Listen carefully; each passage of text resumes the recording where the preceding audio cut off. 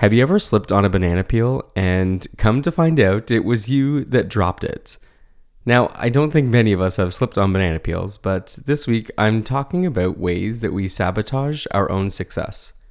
I'm also going to talk a little bit about the language of sabotage and how sometimes it may not be fully accurate. In any case, we'll get into it, but this week I'm talking about holding ourselves back from progress, leaning away from our strengths, freezing in the face of fear, and taking ownership over our lives. This is sabotaging our own success.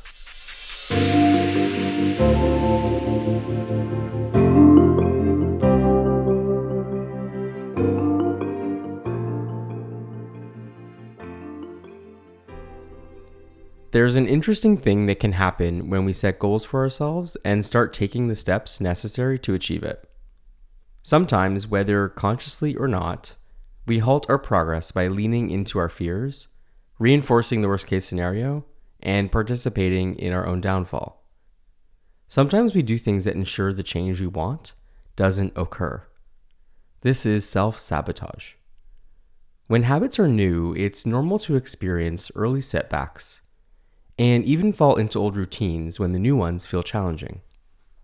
This is our brain's way of adjusting to newness and unfamiliarity. It puts forth these checks and balances that ensure the change is something that's safe and achievable. Sometimes those checks and balances are helpful, and other times they prevent real change from occurring. This is a note about the actions we take that hold us back from making the change we wish to make. Personally, I think the use of the term self-sabotage can sometimes be used to shame or blame ourselves for our shortcomings. It is often used as a way to highlight our weaknesses and spotlight our mistakes. Together, I hope we can hold the nuance of this terminology. Here's the nuance as I see it. Most of the time, our shortcomings are not due to something we choose, but we do have a role to play in moving through the heavy and hard so we can feel lighter. I do think it's possible for us to name our challenges and accept where we're at without becoming consumed by shame, self-blame, and failure. One of the most common lead-ups I get when someone asks me how to make a change is, how do I ... In a way, the framing of this question already assumes some level of personal responsibility for making a change. Unless, of course, the question is, how do I get someone else in my life to make a change? This isn't to say that we are always the cause of our shortcomings. There are many things that happen to us or impact us that are beyond our control and beyond our choosing. This isn't about those things. This is a discussion about the times when we inevitably participate in our own downfalls and hinder our own progress. Listen, self-sabotage is common. We all do it to some degree. In order to illustrate what this looks like, I have a vignette I want to share which illustrates how self-sabotage hides beneath the surface and may often go unnoticed in a process of change. Meet Stephanie. Stephanie is a 35-year-old finance professional. She works overtime, but not just at work. She works overtime to be liked by others at all costs. She goes above and beyond when her boss asks her to do something. She helps her friends whenever they need a hand. She does everything her mom asks of her.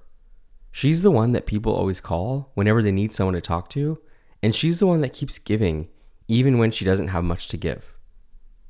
She does everything she's told to do, but she's noticing that it isn't making her feel good. Stephanie wants to make a change. People always tell me what to do, but I need to start prioritizing myself. It's like I never have any time for myself because I'm always giving to others, she says. All in all, Stephanie wants to feel less stressed and more in control. Stephanie sets clear goals in therapy. When her boss tells her to do something, she wants to check her calendar before saying yes. When her mom tells her to do something, she wants to check in with her body to see if she has the bandwidth to take it on. When her friends tell her to do something, she wants to collaborate with them and see how they can work together. Now, as you might imagine, these goals may be challenging for a person whose identity is wrapped up in being helpful and purposeful to others. It is hard to prioritize yourself when you've spent a long time prioritizing others. Stephanie's old patterns may begin to surface in this scenario, and her goals may prove to be in conflict with her known way of doing things. Here's how self-sabotage comes into play with Stephanie. In her pursuit of being more self-assured and her insistent desire to be less stressed, she starts to set really rigid boundaries with others. She starts saying no to her boss every time he asks if she can help him with something. She checks in with herself and becomes more angry and firm with her mom when she's told what to do. And she notices a new pattern with her friend. She's trying to be more collaborative, but her friend starts to pull away from the friendship. She notices that if she's not giving everything to this friend, her friend becomes less interested. Stephanie starts to feel uneasy about these changes and notices that her own intentional changes, which she thought were positive, have had a ripple effect on her relationships. She is passed up from a promotion at work, her relationship with her mom becomes strained, and her friend starts to pull back even more. This isn't what Stephanie originally set out to do. This isn't what she wanted. A new stress begins to emerge. She starts to develop a new set of thoughts and feelings that she hasn't experienced before. Doubt starts to set in, guilt takes over, she begins to think she's doing something wrong. She starts to believe that bad things happen and people turn against her when she prioritizes herself. She also defaults back to a pleasing pattern as a way to not rock the boat any further.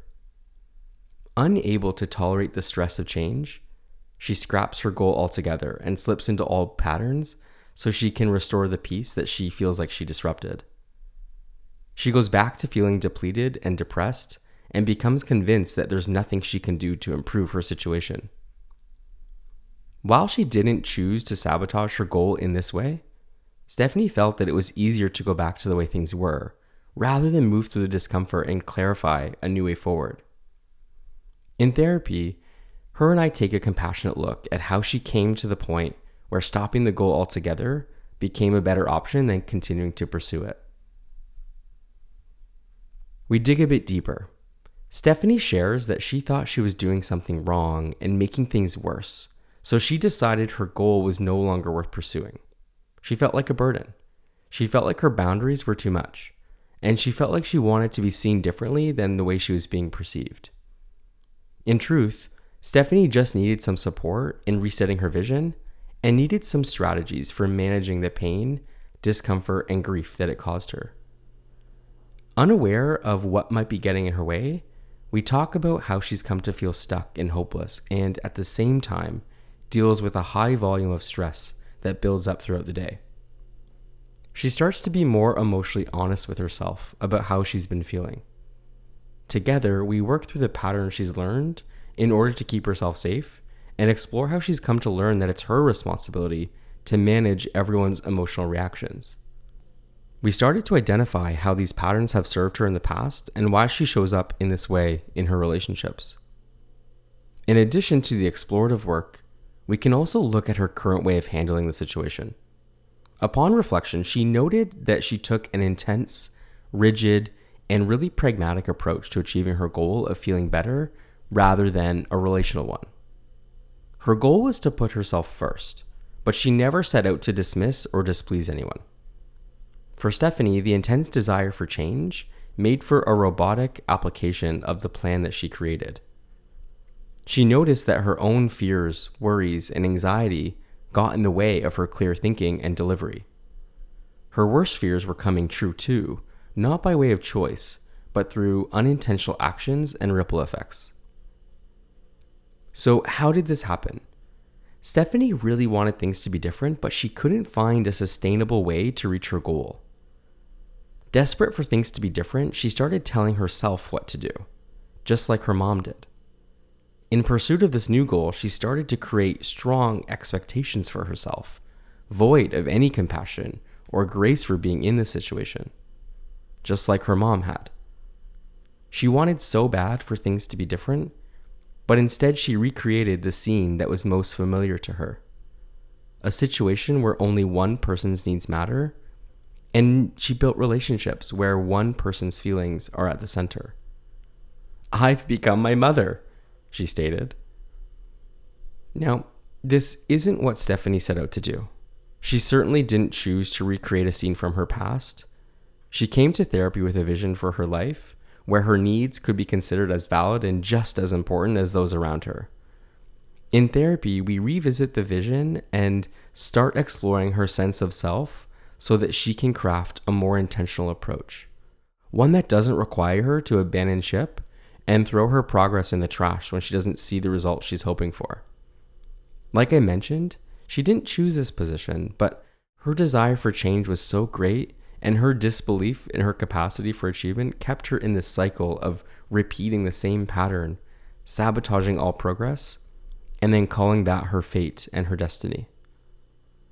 With that, slowing things down, engaging in a more intentional approach, and building our therapeutic alliance helped Stephanie see that her goals were never wrong. It was the recreation of a familiar scene and the fear of not being worthy of change that held her back. When she couldn't find enough evidence of her progress, she aborted the mission altogether and fell into her old ways. Since there was no foundation in place to support the changes that she wanted to make, she also stayed stuck in a cycle of repeating the strategies that once served her at a different point in her life, a time when she had to please others and take care of their feelings. In therapy, Stephanie had an aha moment.